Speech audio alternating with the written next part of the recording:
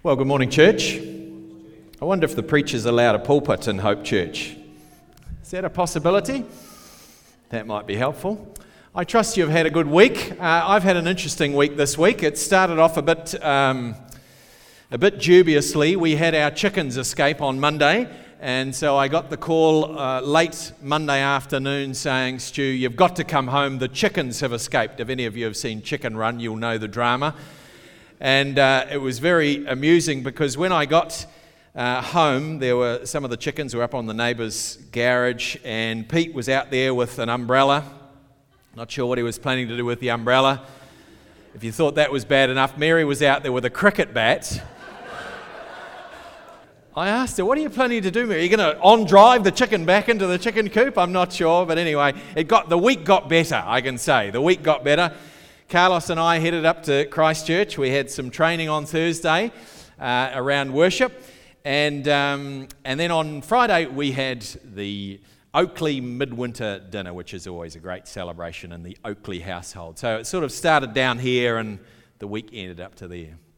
During the week, I received a book in the mail from Rod Dreher, and it's a book that's called The Benedict Option. Has anybody heard of The Benedict Option? It's an interesting book. I'm about 3 chapters in, and I can't say exactly what it's about, but I think the thesis of the book is that Western culture is in such a state that if the Christian church is going to be faithful, they're going to have to do some radical steps, take some radical steps along the lines of what happened in the 6th century when Benedict called men and women together out of the world to pray and to seek their roots, I guess, if you like, in Christ. Now, 5 years ago, I would have dismissed this theology 5 years ago. Today, I'm not so quick to dismiss the call to withdraw, to then engage with culture. There are clear instructions in the New Testament that come out from a sinful world. For example, 2 Corinthians 6:17, Paul quotes from Isaiah 52, "Therefore come out from them and be separate, says the Lord, touch no unclean thing, and I will receive you." Over the last 10 weeks, for those of you who are visiting with us, over the last 10 weeks, we've been journeying through the book of 1 Peter. And 1 Peter keeps urging us to be living as foreigners and exiles, aliens and strangers.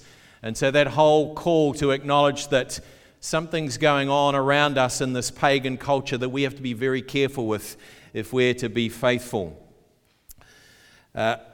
This culture is not our home. This culture is alien to the ways of Christ. But does that mean we're called to be monks and nuns? I'm not so sure about that. After all, didn't Jesus pray that we are in the world but not of the world? And that's perhaps the biggest challenge for you and I today, isn't it? The biggest challenge for us to be faithful. What does it mean to be distinct from the world? After all, we've heard over the last few weeks that we're called to be holy. We're called to be separate from this culture that we live in, but to take Jesus' command to go and make disciples and to engage with the world. How do we get that balance right? Well, that's what we're learning about in 1 Peter. In a pagan culture of shame and despair, it's easy for us to lose heart, but this morning I want to share a word of encouragement today.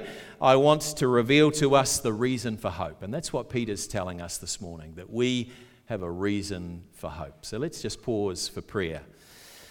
Father, we thank you for your word, and thank you for what we've already heard from your word. Help us now as we dig a little bit deeper into this word to hear that word of hope that comes from you. Speak to us through your word, we pray in Jesus' name. So turn with me if you've got your Bibles handy, and I'm reading from chapter 3, and I'm going to read a couple of verses earlier than where we started, from verse 12 in chapter 3, 1 Peter. "For the eyes of the Lord are on the righteous, and his ears are attentive to their prayer, but the face of the Lord is against those who do evil. Who is going to harm you if you are eager to do good? But even if you should suffer for what is right, you are blessed. Do not fear their threats. Do not be frightened. Somebody said to me a few weeks ago, they said to me, Stu, we're in a state of shock. We're in a state of shock. We can't believe the changes that have happened in our culture over the last couple of years, let alone the last 10 years. We're in a state of shock. And I think that's true for many Christians today living in this age that we live in. But Peter needs to be heard again when he says, don't be frightened. Don't be frightened. Whatever governments can pass in law, when they pass laws that are going to legalize the killing of the elderly, when the corporations around us flex their ideological muscle and say, you can't say your religious convictions publicly, Peter says to us, don't be frightened. Don't be frightened by what you see about what's going on. Don't fear their threats, but rather, Peter says, you're actually blessed. You who are following the Lord Jesus, you are actually blessed, as Peter is saying here this morning. Don't be frightened. In the same way that Jesus could say back in Matthew 5, remember, in the Sermon on the Mount, blessed are you when people insult you, falsely accuse you, when you're called a homophobe, when you're called an Islamophobe, whatever the label that is thrown at you. Peter would say this morning, just as Jesus says in the Sermon on the Mount, don't be afraid because actually you're blessed. Actually, you're living in a blessed state if you're in the kingdom of God. Don't be afraid this morning. If you're doing good, Peter says, in a pagan culture, if you're doing good in the name of Jesus, you can expect to cop some flack. You can expect to suffer. That's the journey of our Savior. So don't think you've got a different journey to our Savior. You're going to expect to receive some opposition, and indeed you're going to expect to receive suffering. Don't be afraid. Peter says you're actually in a blessed state. Then he goes on in verse 15, and this is perhaps the most well-known verse in all of 1 Peter's letter. Verse 15, look at it. We're going to dig deep into this one. But in your hearts, revere Christ as Lord. Always be prepared to give an answer to everyone who asks you to give the reason for the hope that you have, but do this with gentleness and respect.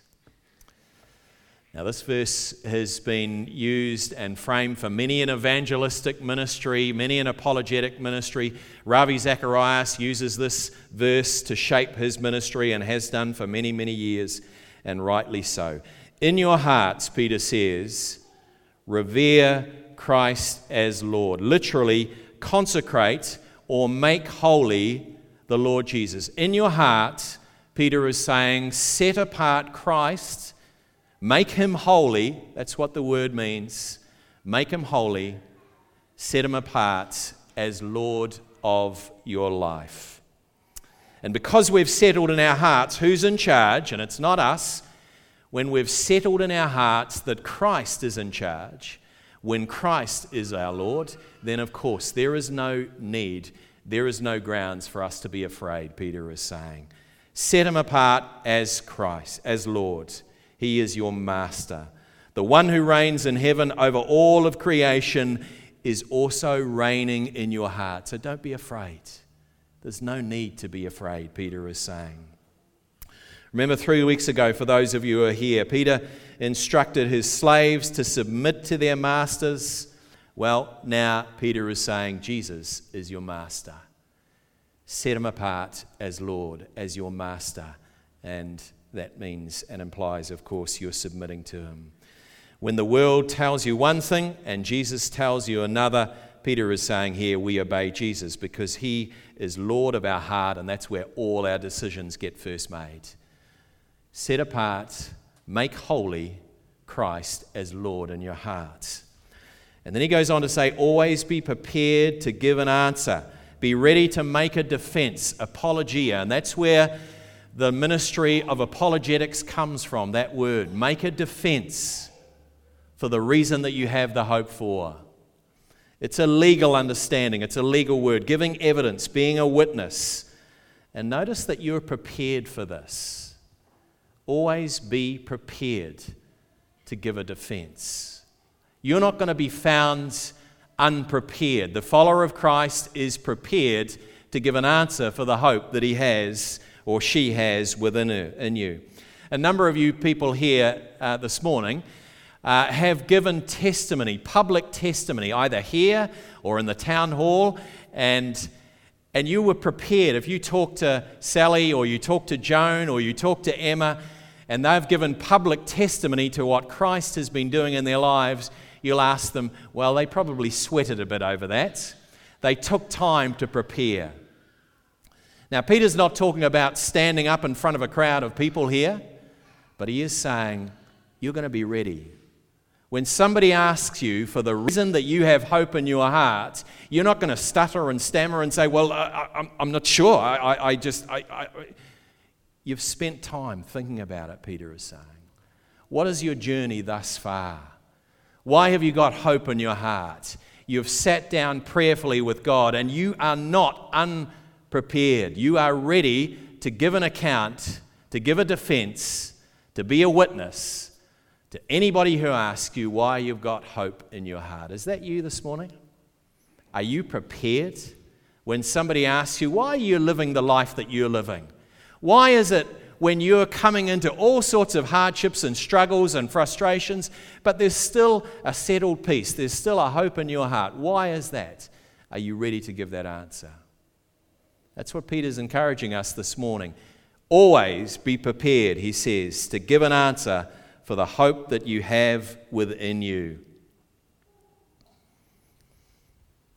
Before I came to faith, I was involved in a relationship with a woman called Steph.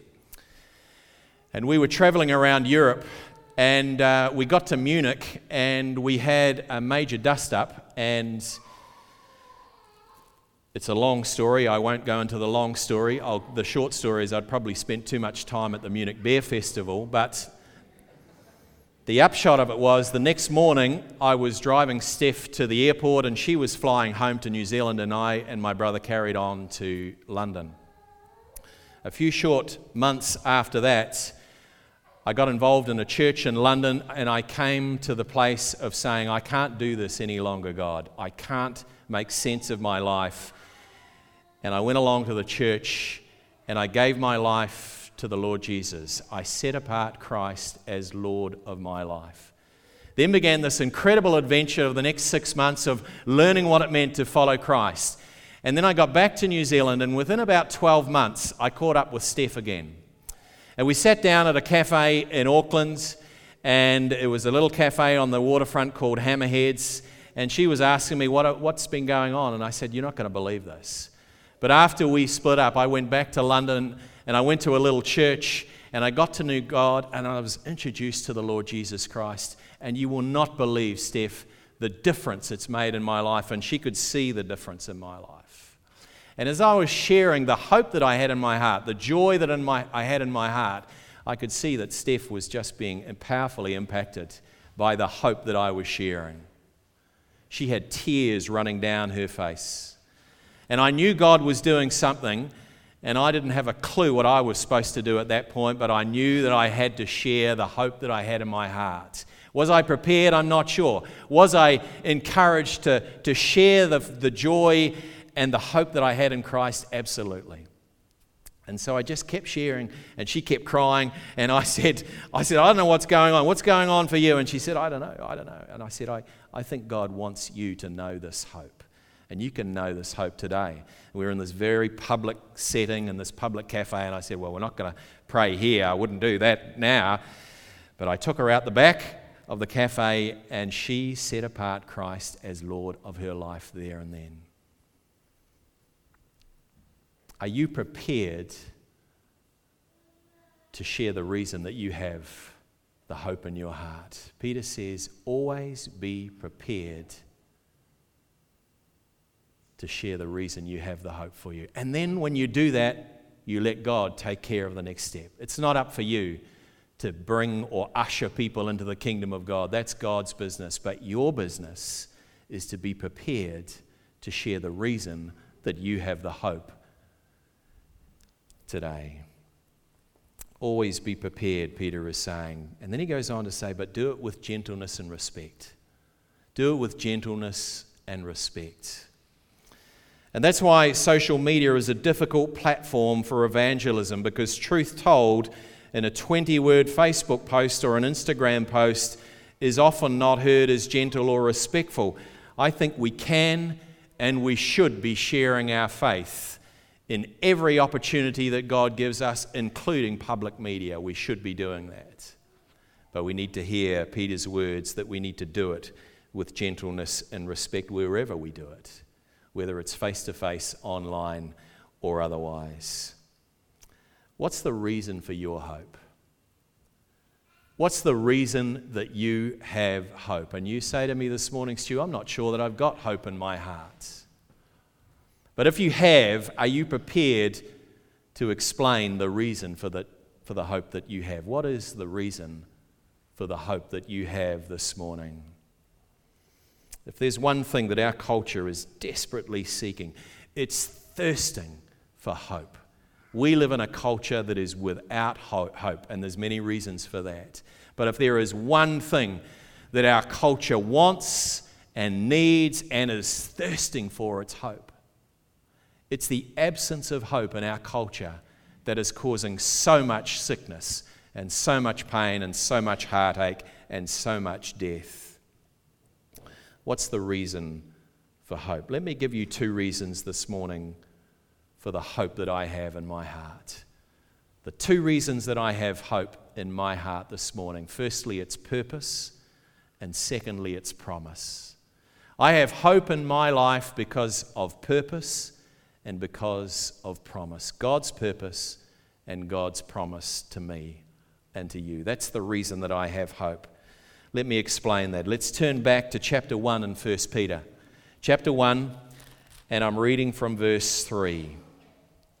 Praise be to the God and Father of our Lord Jesus Christ. In his great mercy, he has given us a new birth into a living hope through the resurrection of Jesus Christ from the dead, and into an inheritance that can never perish, spoil, or fades. We have a living hope, which means we have a purpose in life for today. God has given us a purpose for today, but he's also given us a promise.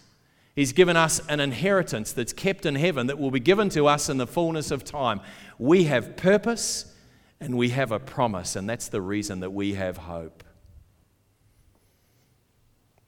All of us have a purpose. As image bearers of the King, we are called to reflect his glory to a hurting and broken world. But more than that, specifically, you have a unique purpose. And it's the absence of that understanding of what my purpose in life that is causing so many people in our culture to unravel at the edges. You have a unique purpose that God has created you for. I know the plans I have for you, declares the Lord. Plans to prosper you and not to harm you. Plans to give you a hope and a future. It's the plans that God has for you. It's the purpose that God has for you that gives you a hope. And that hope is for today, and Jeremiah says in chapter 29, it's also for a future. But to step into that plan is going to take a profound step of faith where you say, Lord Jesus, I want to know this purpose, so I'm willing to surrender it all to allow you to be Master and Lord. I'm willing to set apart Christ as holy in my heart. I'm willing for you to be Master. Show me what your purpose is. That should be all of our prayers. Please note that this purpose of God that God is calling into you is not a life without suffering. Would somebody be able to grab me a glass of water, please? Sorry. Please note that as we've journeyed through this letter, Peter is saying this purpose that God has for you is not without suffering. It's not without struggle. It's not without conflict. God has a purpose for you, but in the context of this broken world, that purpose is going to cause conflict because this world doesn't want to know it. It doesn't want to know you. Thank you, brother.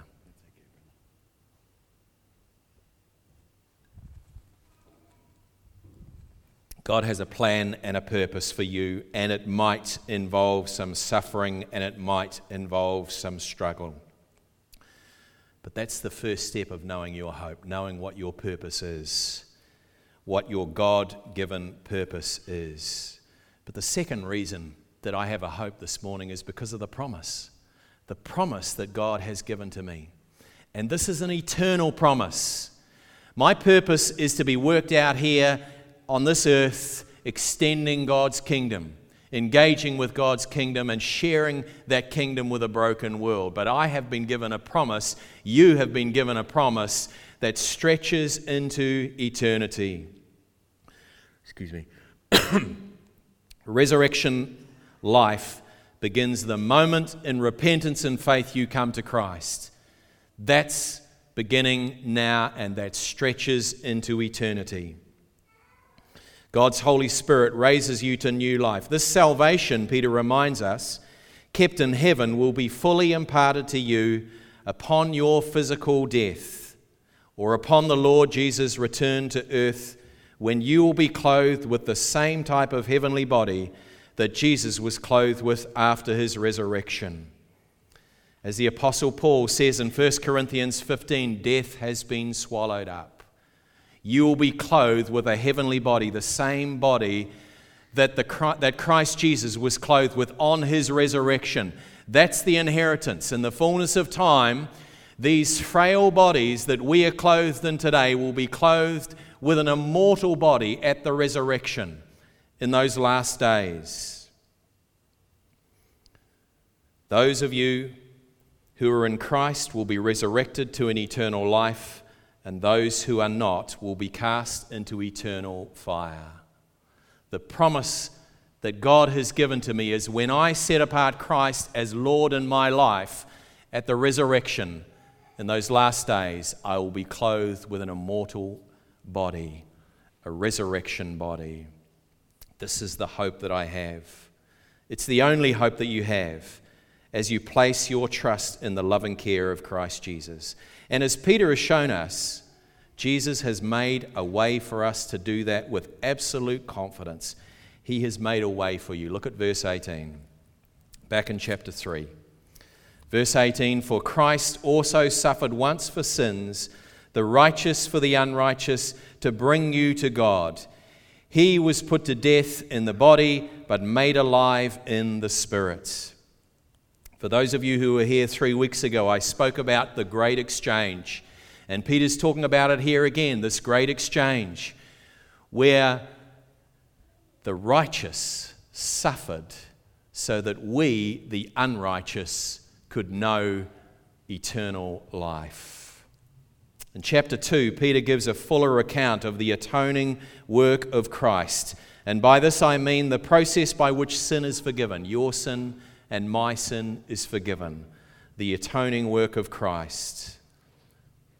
One of the great lies of the devil is to lead you down this path of abandon, where you embrace everything that the world gives you. You embrace the drugs, you embrace the drink, you embrace the illicit relationships, you embrace all the ideology that the world can give you, and all of a sudden you wake up and you're in those broken relationships and you're in this place of bondage, and God would say to you, and now I have made a way for you to be free from that bondage.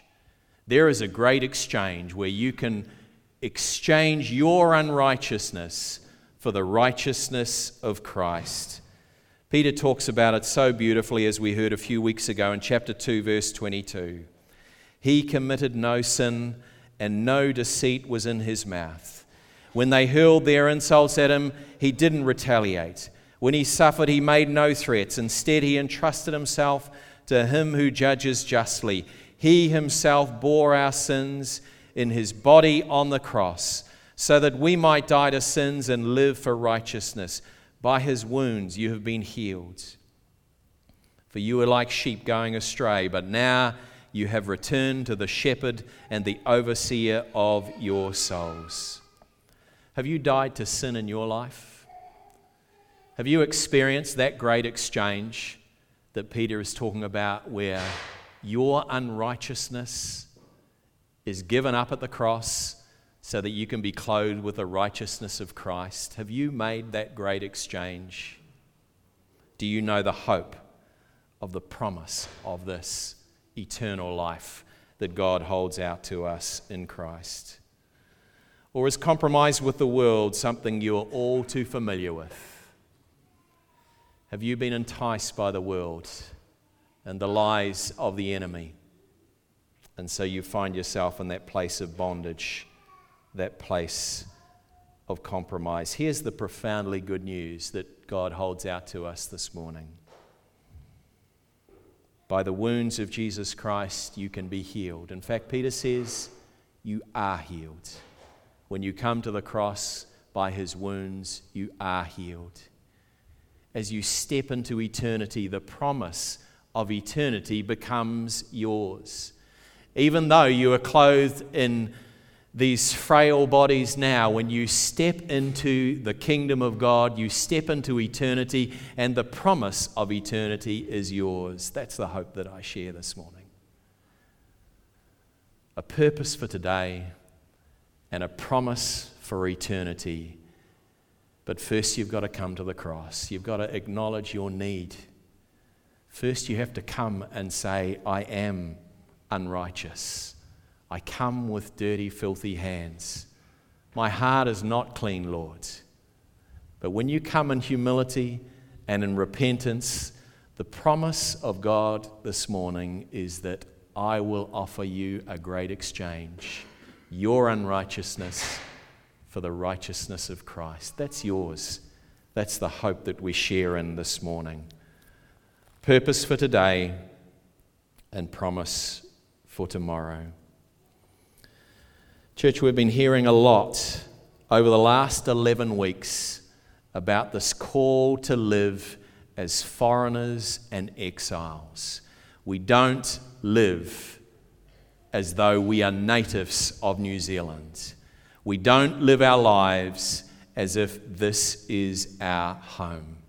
Peter would say it's not. In 1986, a few men were on the beach of San Francisco. They gathered around, and two men in particular built up an effigy of a man, and then they set fire to it. And all of a sudden, the crowd gathered around, and they thought this was such a great lark, they're going to do it again the next year, and they're going to do it again in the next year. And so an annual festival emerged, and it's a festival called the Burning Man Festival. If you're familiar with this festival, you'll know that its roots are thoroughly pagan. And all that picture symbolizes, that picture behind me, says so much about our culture today. It is a growing pagan culture that we live in. And the man is burning in flames. It became so popular in California that they shifted it out to Nevada. They shifted it out to the desert in Nevada. And now 60 or 70,000 people will flock to this festival.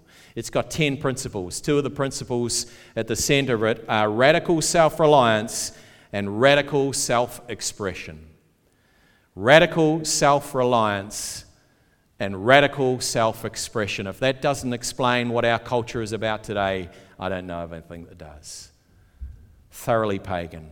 And so they light the fire. It's sitting on a base, and that's a shrine, that's a temple underneath it, and man is getting burnt, and they worship at the temple, this Burning Man Festival. Folks, that's the culture that you and I are living in right now. You could take that off, thanks, Rob. That's the culture that you and I live in right now. We've built the shrine on self-reliance, on self-expression, and we've excluded God from the equation, and you wonder and ask me, why is there no hope? Why is there sickness? And why are we looking to euthanize and abort, and why there is a culture of death? Well, because we've turned our back on God. But I'm here to say that you and I have a hope. We have a reason for the hope that's within us. And the reason that I have hope is because I know that God has given me a purpose, and I know that God has given me a promise. God has given you a purpose, and God has given you a promise. The purpose is this purpose for you and I to walk in the truth of the resurrection life of the Lord Jesus Christ, to live in that now, to extend his kingdom, to be his agents of change. And you have a specific purpose as an individual. But more than that, we have a promise, and it's an eternal promise. The eternal promise is that when you step into the kingdom of God, your life makes a difference for the today, but in the fullness of time, in eternity, you will be clothed with a heavenly body, and you will see Christ face to face, and every tear will be stripped away. Every disease, every sickness, everything that is not of God will be banished, and we will worship for eternity. That's the promise that you and I have this morning. Church, when somebody comes up to you this week and says, what's going on in your life? I want you to be prepared. I want you to be prepared to give a reason for the hope that you have. I don't know what your exact purpose is. I've spoken about the general purpose of all and every follower of Christ Jesus. But you need to know what your purpose is. You need to get on your knees and say, Lord, show me what it is. What is my purpose? Why are you calling me? What do I have to offer to this broken, burning world? You need to know that purpose. But secondly, and perhaps most importantly, you need to know the promise that when you put your trust, when you set apart Christ as Lord, when you make holy Christ in your heart, when you consecrate Christ as Lord and Master, his promises that he will be with you and you will be with him, not just today, but for into eternity. What's the reason that you have the hope for? Let's be prepared to give an answer. Let's bow our heads and our hearts in prayer. Father, we thank you for the journey that you're taking us on. We thank you for the word that you are sharing with us. We thank you for the life-giving word that you hold out to us in our Lord Jesus. We thank you for this promise of the great exchange, this incredible exchange where our unrighteousness can be exchanged for the righteousness of Christ. And when we're clothed with your righteousness, Lord Jesus, our purpose is transformed by the glory of your kingdom, by you reigning in our lives. Lord, I want to pray for my brothers and sisters here, perhaps for those who are struggling to know what their purpose is. Perhaps they've never even come to a saving relationship with you. By your grace, would you minister salvation here in this place today? But more than that, Lord, would you impart a revelation of your purpose for us as individuals, for us as a church, for the body of hope.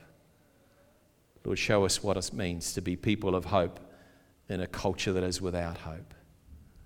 But more than that, Lord, today, burn in our hearts by the fire of your Spirit that wonderful, joyful understanding that you have promised when we put our trust in you, when we come in repentance and faith. You have an eternal promise for us, a promise that you will never leave us, that you will never forsake us. Father, would you minister this truth to us? Would you grant us the grace this week as we go out and as we engage in our different avenues and our different places? Lord, give us that boldness to give an account for the hope that we have within us. Help us to be gentle. Help us to be respectful. But God, would we be bold in our witness to you? You know the plans. You know the purposes you have for us, Lord, and they're plans for good. They're a future of hope. Lord, fill us with your hope this day, we pray. In Jesus' name, amen. God bless.